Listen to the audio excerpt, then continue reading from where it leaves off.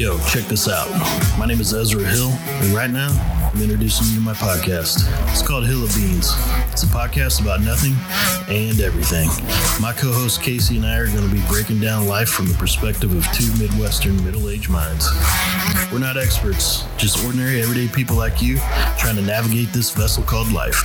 And these waters can get rough. Our goal is to help keep you on course without having to abandon ship. So, I hope you'll enjoy our episodes. You just might find them inadvertently interesting and informative. And hopefully it'll amount to more than a hill of beans. The Hill Beans Show. I am Ezra Hill, here with my sidekick, Casey. Oh, I'm your sidekick? Yeah. Is that like when are you driving the motorcycle and I'm on like You're in the sidecar. The sidecar? You're the better half of the Hill Beans Show. That's for damn Well, then why am I not driving? You should be driving. Oh, okay. So I'm handing the wheel over to you right now. And I'm going to... You're doing good. You haven't wrecked yet, so we're good. Okay. So what's on the agenda today? Ezra, you know what? I just feel like we need to talk about, we've talked about dating and, you know, all that love stuff. Oh, yeah. Love. But you know what we haven't talked about? What's that? The kind of love when you kind of feel like beat up, but it's really for a good reason. And I think they call it tough love. Oh, yeah. Tough love. I mean... Yeah, that's a good topic. Oftentimes, dating, I feel beat up. Well, yeah. Like exhausted mentally, physically. That's what I'm talking about. But yeah. I'm not talking about that. Okay, but you're talking about someone that loves you, but they're laying down the tough love, not someone that's just not like what you using you for a steak dinner. No, yeah, exactly. So yeah, not the kind of tough love that we've been talking about with you, like where, you know, you go through some shit with your dating. Yeah. This is going to be like the tough love in a good way. Okay. So I've experienced a lot of that in my life. Do you not feel, okay, so I've had to personally reflect recently with me, you know, when I have to, you know, crack down on my child. Oh, yeah. And the older she's getting, the harder it is.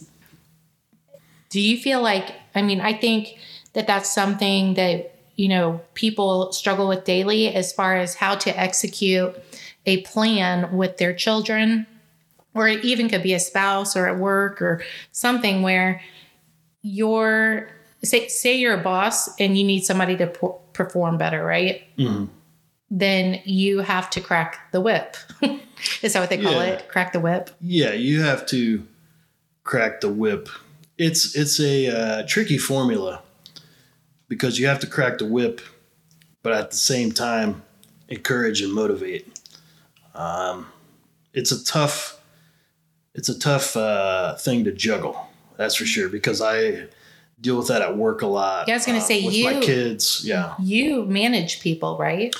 Yeah, I've pretty much for most of my career, I've been in the construction industry managing people, and it's extremely difficult. Mm-hmm. Where do you think the balance is, or how do you execute when you say somebody at work is not doing a good job and you really like this person, right? You like them as a person, but you need them to do better for you, but you don't want to like come at them in a way where you piss them off and they quit. That's a hard balance, like as a boss, to execute that, right? So how do you do that? Generally, in my cases, you know, I'm a small business. I manage 15 to 20 people at a time at my company. So we're a small business. Typically, and being a small business, I don't have an HR department. Like I am the HR. Mm-hmm. So typically, we'll pull someone in my office if they're not performing well and just be like, hey, what's going on? To find out, because generally if someone's not performing well, you have to find out what the reason is behind that. Mm-hmm. You know, is there something going on with their life where they're just distracted and there's other issues that they're focused on to where they're not concentrating to work? Do they have stuff going on outside of work that they're bringing to work? Or is it where they're just kind of generally a lazy person, or they're just not putting forth the effort because they don't care? You know, I try to decipher that first, and then make when you bring him in, do you have that conversation like, hey, you know, anything going on at home, or like, yeah, you do. And I don't try to pry into anyone's business. But I just basically like, hey, if you need to talk or get something off your chest, I'm here and we can work it out, because I've been there. You know, I've been in situations where I've had shit going outside of work that it's very hard to focus when you're at work because you're worried about what's going on at home or whatever. And it might not be, that might not even be the case. It might just be like, hey, you know, I'm stuck in a rut. I'm not motivated. I don't know what I'm doing. I don't know what my purpose is.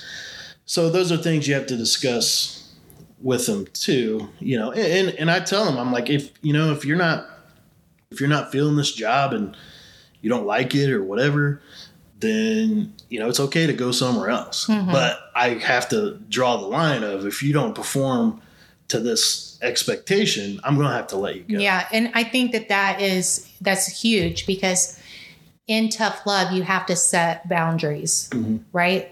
Even with our kids, we have to set boundaries. And that's what I'm learning with and look, I've already done it. This is my 4th. She's the youngest, and I'm still learning how to set boundaries and make sure that once I set those boundaries or expectations, that once they are not following through with that it is discussed, and I know we're talking work over here and I'm talking my daughter over here, but really it's all the same outline, right?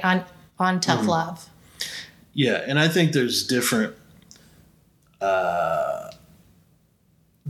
definitions maybe of tough love, because I think there's a version that is productive, and I think there's a version that is maybe more anti-productive. And what I mean is the tough love of where you just beating on somebody all day long. That's called mental abuse. Exactly. Yeah, that's but some not people, okay. But some people confuse it and they say that's just tough love. Suck it up, you know. Yeah. And that's what I've experienced a lot of my life is that form of tough love, which is actually mental abuse. Okay. And are you saying like in your work, or are you talking like in your dating life? All aspects. Or marriage, or all aspects. Growing up, playing sports, family, relationships, marriage. It's all, I've dealt with it my entire life. So yeah, in sports, that's a good. I remember when I was in good one right there. 7th or 8th grade, and this sticks out to me because it was so impressionable at such a young age for me. Was my coach called me a pussy. And I remember, and so I mean, it was entirely inappropriate. But I ended up scoring 2 touchdowns the rest of the game after he said that to me. He got you fired up. He did. So let me ask you this: did he do that on purpose to get you fired up? Well, I'm sure he did. Mentally and you down? He like the following week at practice, he apologized to me. He pulled me aside and apologized.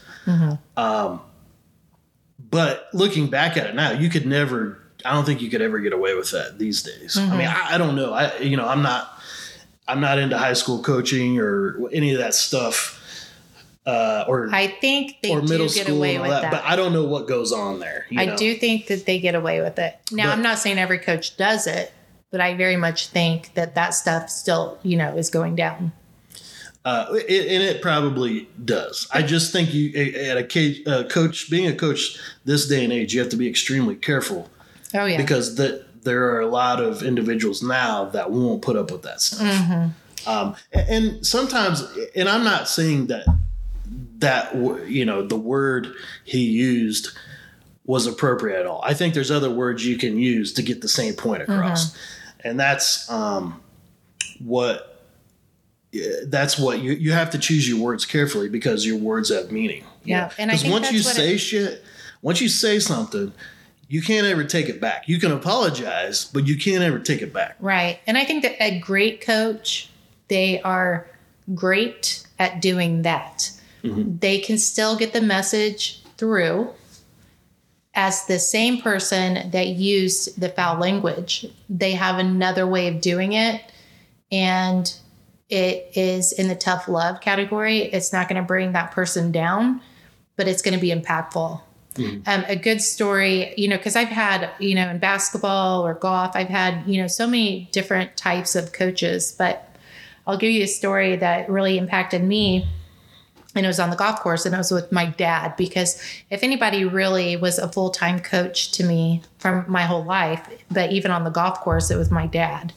I was playing in AWAM, and on the third hole, and he was caddying for me. On the third hole, we had to go over water, and I was asking, what club I should use.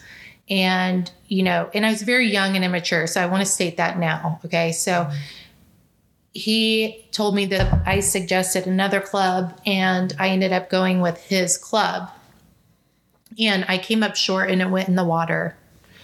And I immediately got so pissed off and was bitching and just so mad at him. Like, I told you I should have used the other club. And I acted completely in a way that I should not have. Disrespectful to my coach, okay? He, at that point, dropped my bag in front of everybody. And he said, I will see you when your round is over. You're carrying your own damn bag. Have fun with that. And he walked off the course. And the rest of that round, I was only into the third hole with that behavior. The rest of the round, first of all, I ended up playing decent. I didn't do great. I felt like the person that inspires me or drives me was not there but beside me. I had to think about what I did. And never again since that day have I ever behaved like that again. And that is tough love. Yeah. He set his boundaries, and I disrespected him in a way that was not okay, and he didn't tolerate it, and it was done. And it changed that one decision and the way he handled it was really well. It changed my path. Yeah, I think that's a good example of appropriate tough love, because he set his boundaries and he made his point, and he taught you respect. Mm-hmm. And so I agree with his method. Yeah, absolutely. Now, what about, like, in tough love, you also have to enforce consequences. So if you do this is what's going to happen. So that's in work, kids, everything, right? Exactly. So how do you properly enforce the consequences and then follow through? Like with your kids, did you enforce, like, did they know if you do this is the punishment? Well, yeah, to an extent. I mean, I wasn't the custodial parent, before my divorce. My kids were young when I got divorced. But before, we were divorced, we did, timeout and grounding and things like that, which I think they do work. If they're misbehaving and you take the video game away, I think that's appropriate parenting. Absolutely. For like at work, for example, I mean, I have to be clear on what the expectations are. That's the other thing, is some people fall into this realm of, like, it's the saying in work, being a mind reader, where if you're not clear on your expectations and then you're getting on an employee for doing something you didn't want them to do, but they didn't know they weren't supposed to do that. Mm-hmm. You know what I mean? Then that's not really fair. That's on you, right? Because you did not set the boundaries. And that happens a lot. Right? Yeah. I mean, I'm sure it happens in all aspects of work, but it happens a lot. I experienced that a lot in my industry, coming up in my career, where these certain individuals expect you to read their mind and just know what to do. They assume you're going to figure it out, but the reality is, if you're not trained properly, you're not going to figure it out. So communication expectations have to be very clear out of the gate. Yeah. And you also, I mean, if you say, hey, if you do this, this, and this, I'm going to terminate you. you better, if they do this, this, and this, you better fucking terminate them. Otherwise, you're setting a terrible precedent for the rest of the company. Well, he got away with it, so I can do it. Exactly. Right. Exactly. And then if you let one go and not the other, now you're discriminating. Yeah. Yeah. Because it's a double standard. That was sort of a struggle with my company for a while. And I really had to dial that in because I just leveled the playing field. And I was like, I'm not putting up with shit anymore. Here's the rules and expectations. And if you're not going to be a team player, then you're out. Mm-hmm. And I mean, I've let some guys go that had been with me for like 10 plus years, really good employees. Well, not necessarily good employees. They were really good and knowledgeable workers. Mm. They just had attitudes and they didn't want to follow the rules. And so at times I would be lenient with them because I didn't want to lose them, but they would continue to push the envelope and see what they could get away with. Mm-hmm. And then finally I was like, look, I can't do this shit anymore. It's not fair to the other employees. So I just went through and kind of over the last couple of years, cleaning house. Exactly. Daddy's cleaning house, kids. And it sucks, but now after I got rid of the bad apples, my company is running pretty good right now. You got to get rid of the bad apples. Yeah. I was down visiting and it's hard to execute, like you said, when you finally let the person go. I was down, me and my husband and daughter went down to see my parents, and we were staying down there with them for a little bit. And my youngest was getting in trouble.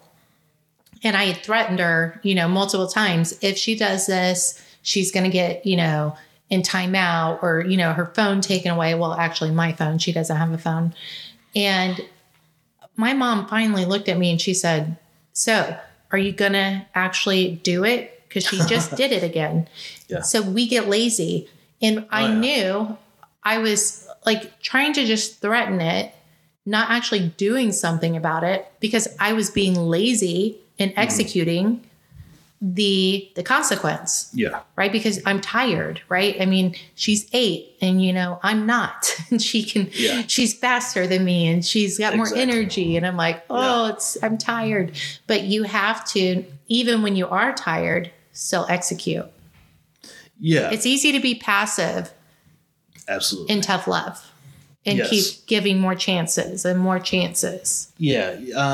And that ultimately, when you keep doing that, it seems to be like a way of, I don't know what I'm trying to say. It's a way of like extending the situation, and it's making the situation worse in the long run. Whereas if you just nip it in the bud and you take care of the problem immediately, it's going to save everyone a headache in the long run. Like, I mean, I was very blessed. Like, my kids behaved really well growing up. I never really had a problem child.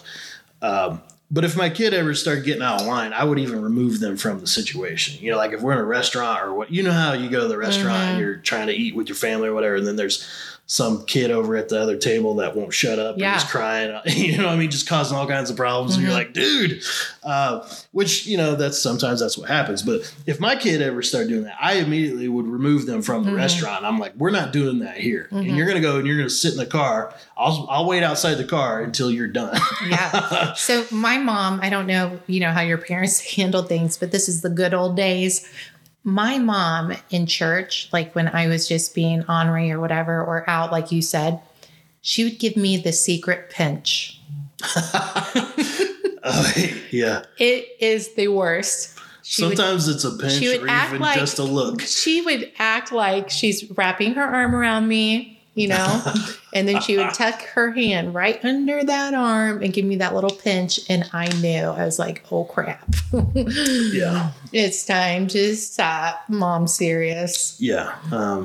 Parenting's tough, but you really got to lay down the law if you want your little humans to grow up to be decent people. Otherwise they're going to be monsters. And,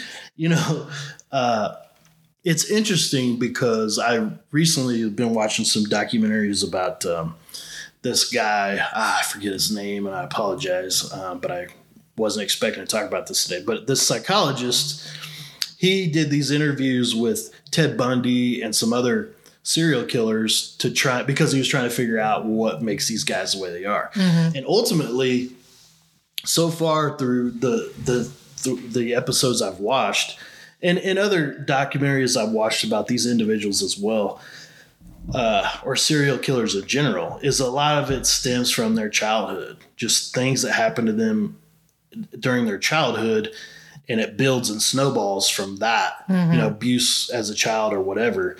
And so it's very, human kids, it's such a vulnerable and impressionable stage, and that's where it all begins. Yeah, you're molding. Yeah. Yeah, you're molding. Yeah. And so the reason, and I'm starting to figure this out too, is a lot of things about myself, why I am the way I am, stem from my childhood, and I think that's how most adults are. I mean, I'm no expert or psychologist or anything, but from my own research and stuff like that, I've found that, we are the way we are being adults, and it stems from our childhood and how we were raised and brought up and how we dealt with conflict and trauma and things like that. True. Enforcing and what happens when you're younger is so impactful, and you are constantly molding that behavior, because all that child knows is what's around them. And when you let them get away with things, you are enabling them. I remember during a basketball game, and I was very young I was at like maybe 4th or 5th grade. I did really well, and I went lights out as far as points. And I remember thinking, oh, right now is when my parents were like so excited. Right now is when I'm going to tell him, like, I suck at school. I'm going to have a bunch of C's and D's on my report card, and it'll be okay because I did so well in this game. Seriously, that's the way my little brain worked at that time. So, because I needed the perfect time. And I'm like, well, they're so happy about this that they'll be okay with that. Right. And so I remember going up to my mom, and it was actually like at halftime. And I thought, I'll just squeeze this in now, because I was already like, I did so well. And she looked at me, and she did not say a word. And I just like slid it in there like, hey, I just want to let you know I'm not doing so well in school. And she's like, well, what do you mean not doing well? I'm like, it's like kind of really bad. But it's okay, Mom, because I've got like 20 points right now and we're going into halftime. Yeah. Hold on. When I got home, they did not waver, and I got in so much trouble. That basketball game did not even happen. They did not even acknowledge it. And in my mind, I thought, oh, well, I'll get away with it because I did really good in my sport. They kept my shit in check. Yeah. Like, no, life is not about sports. We're proud of you over here, but you don't get to slack over here. Right. Yeah. But they said, had they responded like, yeah, great job. And, who gives a shit about school? I would have been like, who gives a shit about school? Right. But P.S. I was the worst student ever. Always. Just note that they really had their hands full. I never excelled in anything academically. I always had tutors. I had tutors in college. Like, I did not like school. Yeah. It's not for everybody. No. It's tough, but good for your parents. I mean, I think that's how parenting should be.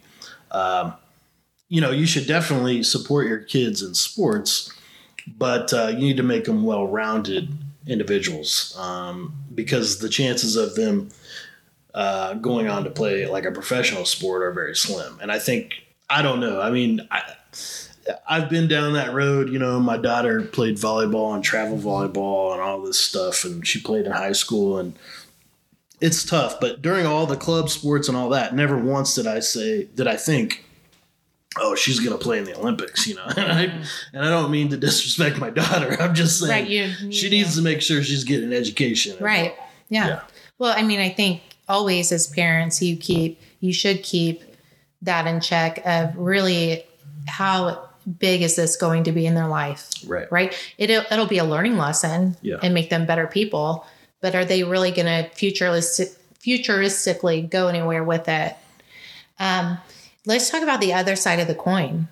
What about in relationships and marriage when your what is the proper way? So say your other half is not doing the things they should be doing, or not, they're coming up short as far as your expectations. What is the way to give tough love in a relationship and receive it?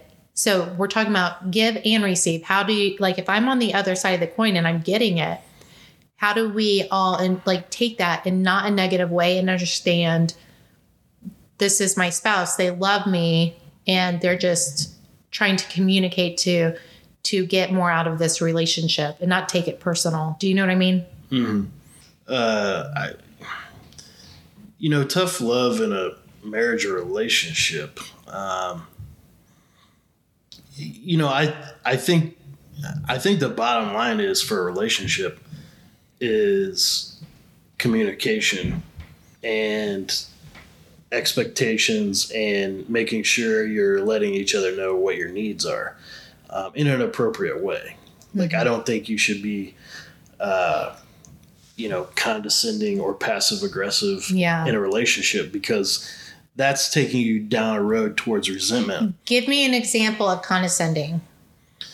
Like, if you're a man and you're in a relationship, you're with your wife or a girlfriend, how do you want to be talked to for them to get the message across and it still be where you're not offended?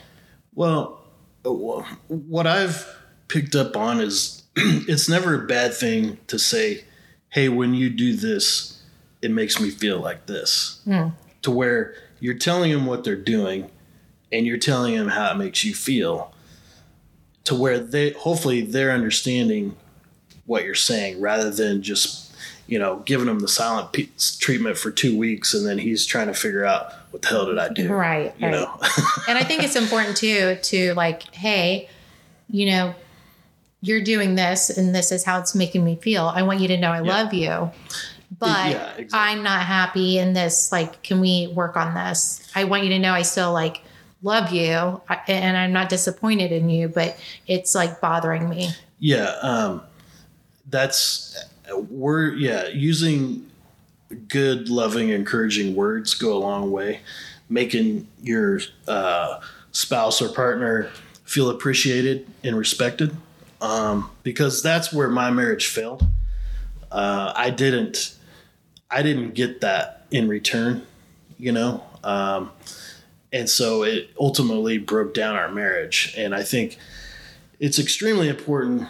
I mean, you can, the old saying, the old ball and chains busting my balls. I mean, that's it's a funny saying, but to some extent that's okay. I mean, it's okay to be a little bit hard on your spouse if needed. I mean, if you're trying to get a point across, hey, I know you want to watch football this afternoon, but we really need to do this, but you don't want to just take it to the extreme and do that all the time, where you're just irritated with life in general, so you're taking it out on your spouse.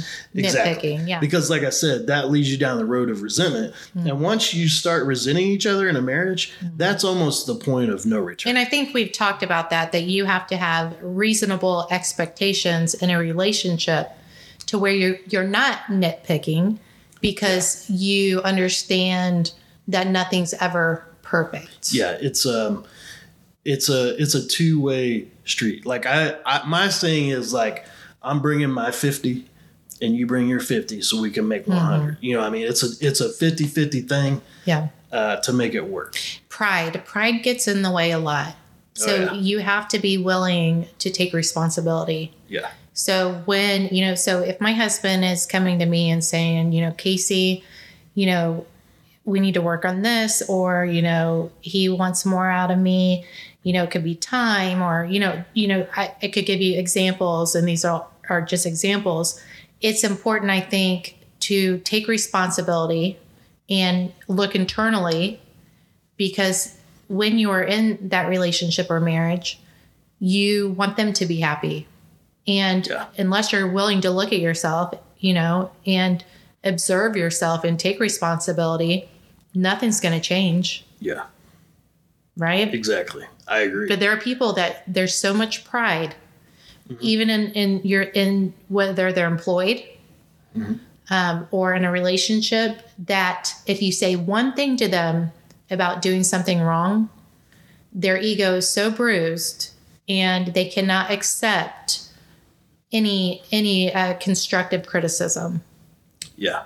Right? Yeah. And once you get into that category, your marriage is in danger, not only of falling apart, but just getting into this complacent, dead marriage. I've encountered a lot of individuals throughout my life that are in a hopeless, terrible marriage. And I'm like, well, why don't you just, if it's that bad, why don't you just leave? And then they're like, well, I don't really know how to survive on my own, the kids, this, that. And that's a terrible situation because it drains you and there's no happiness or joy in the marriage. You're just married.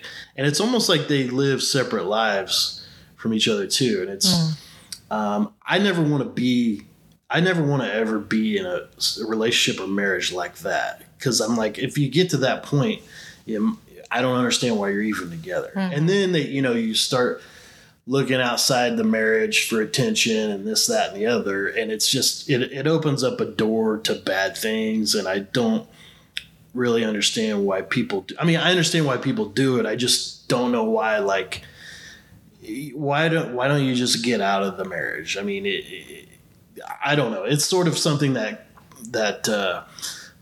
perplexes me in a way. It's interesting in a way because I'm always interested in how humans behave and interact in relationships.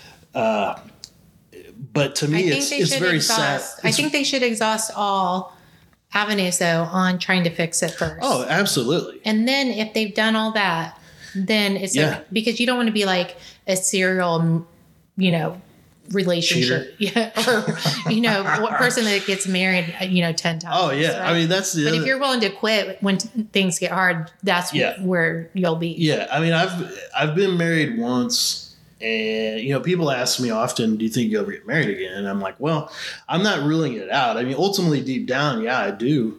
I would love to, but I'm not, I've learned so much being single and going through relationships and going through a divorce and dating and all that I know what I need in a relationship and I know what I can bring to the table that I think can make a relationship work, that I don't ever want to get myself into a bad marriage again. Like, the saying, oh, I'm not going to settle, that's sort of where I'm at in my life. And it's difficult because I'm not going to settle, but I don't want to be too picky at the same time because I understand the perfect human being doesn't exist. We all have faults and things that are going to flaws and that are going to disrupt or aggravate, the relationship or the other person. And those are things, if you love each other, you find ways to work through them. That's part of it.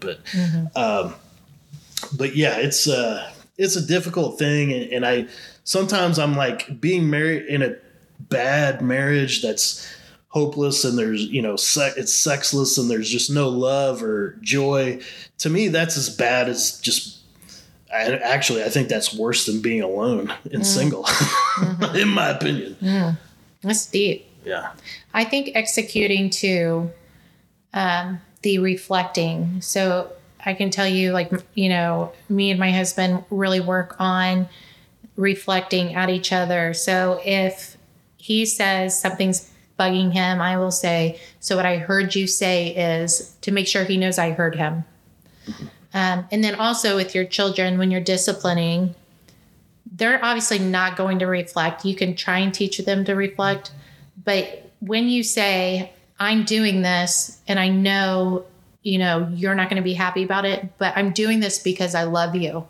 I'm doing this because someday it's going to make you a better person. Or with your work, when you're working with your employees, also, I'm doing this, having this conversation with you because I want this company to be the best it can. And so I need to get the most out of you that I can in your potential. It's nothing personal. And reflecting on, that this is not out of not liking you, not loving you, not respecting you. This is about growth, communication, and a relationship, right? And who we are going to be and who we are currently. Yes, I agree totally. So, yeah, whether it be relationships or work, friendships, coaching, sports, whatever. Tough love's not a bad thing. I just think there's an appropriate way to do it. There's an approach. Yeah, you can't, there's the whole sort of military concept and coaching, where you break somebody and then you build them back up. Mm-hmm.